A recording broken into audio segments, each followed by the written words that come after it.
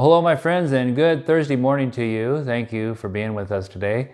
My name is Roger, and behind the scenes is my wife, Angie, and together we make up the Barnabas Bridge. I have a story for you today about when I first got saved.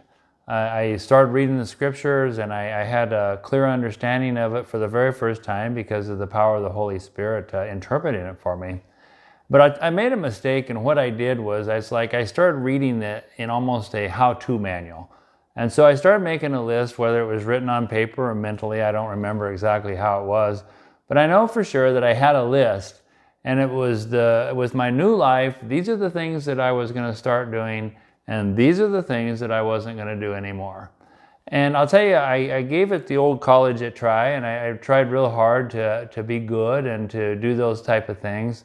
But what I found in just a very short time, as a matter of fact, that even though I had a for real born-again experience, things had changed in my life dramatically, spiritually, and eternally as well.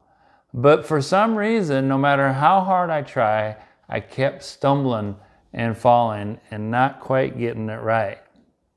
That became a great discouragement for me, because then I even started doubting, and it's like, well, and so what does that mean? Am I even saved then? If I can't get this right, what is the problem? Well, this week we're talking about this understanding of then, now, and always.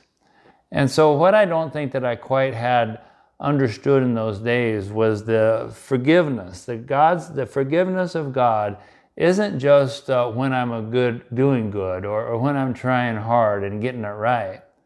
But the forgiveness of God is past, present, and future, all time, eternal, in fact, forgiveness.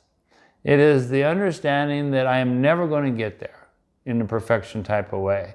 I'm never going to be able to try hard enough, and I'm never going to quite get it right. But thanks be to God, everything that I needed for full forgiveness, permanent forgiveness, was nailed to that cross of Jesus Christ 2,000 years ago. You know, just to back it up, the story about me is just one of millions that have experienced that same type of thing. And so we'll turn to Scripture, because that's where God was writing the story of my failure, of maybe your failure, but the failure of so many through the pen of the great missionary, the great apostle Paul. Now we look up to people in Scripture because of what God did in their life, and certainly in Paul's life, of who he was, and God transformed him just in a moment from who he was into who God desired him to be. And he accomplished such great things for the Lord. But in the middle of the book of Romans, in chapter 7, he starts sharing a personal thing with us. And I think it's really helpful for us in this day when we're looking at our own lives. And perhaps you're getting a little discouraged with your own self of not being able to live up to what you know God desires in your life. Well, take heart today, take encouragement then, because the great apostle Paul wrote these words, "I do not understand what I do.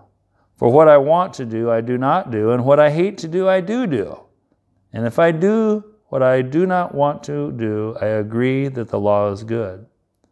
As it is no longer I myself who do it, but it is sin that is living in me. I know that nothing good lives in me, that is, in my sinful nature." That's not what God is doing, but what is remaining of our old selves. "For I have the desire to do what is good, but I cannot carry it out.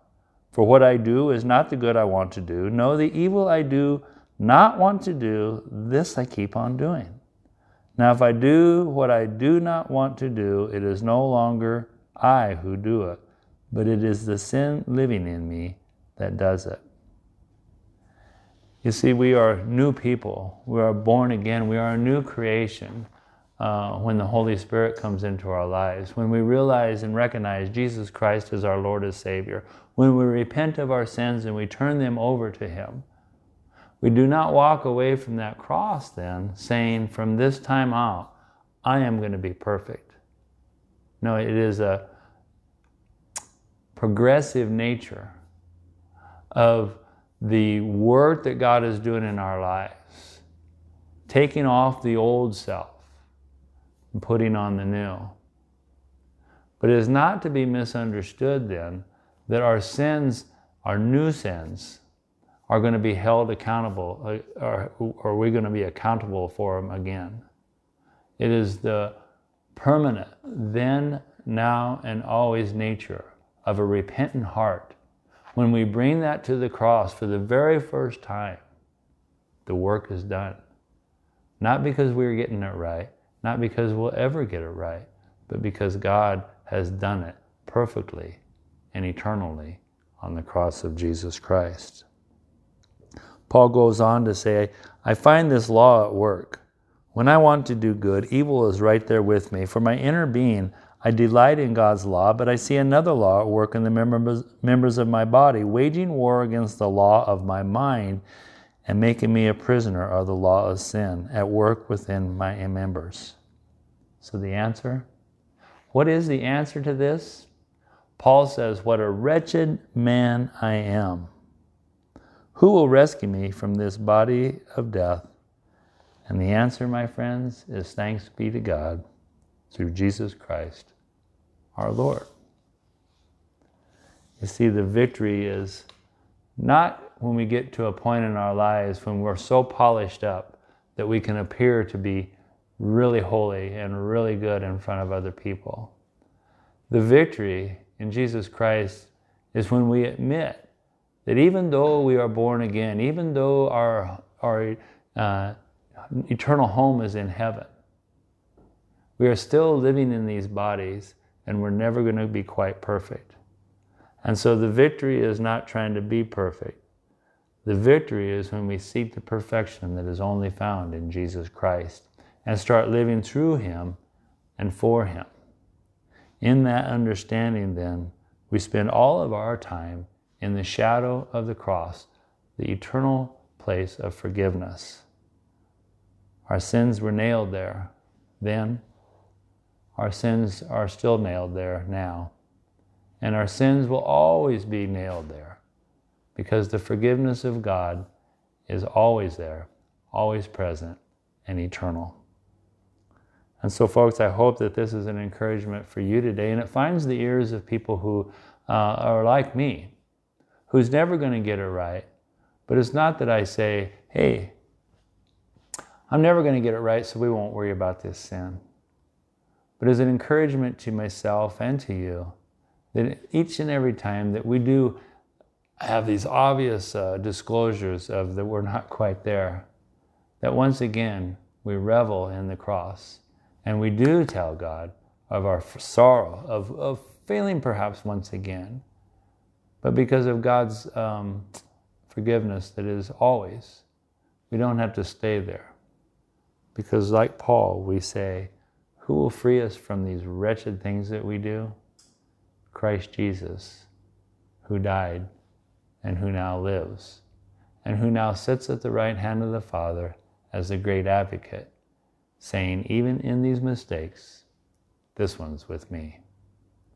So folks, let's say a prayer today, and let's revel in that today, the forgiveness that has been won for us by our good Lord and Savior, Jesus Christ.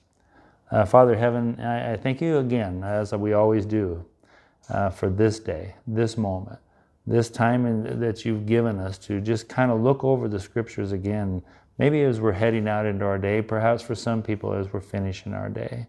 But whatever the case, Lord, let it fall deep into the fertile soil of the heart that you are now tilling, preparing for this word. So God, let us never be beat up by our failures, but be lifted up by your forgiveness and the completion of all good things on that cross. We pray these things in the name of Him who is our King and Savior, Jesus Christ. Amen. Take care, my friends. Have a good Thursday, and God willing, we'll see you tomorrow on Friday. Bye.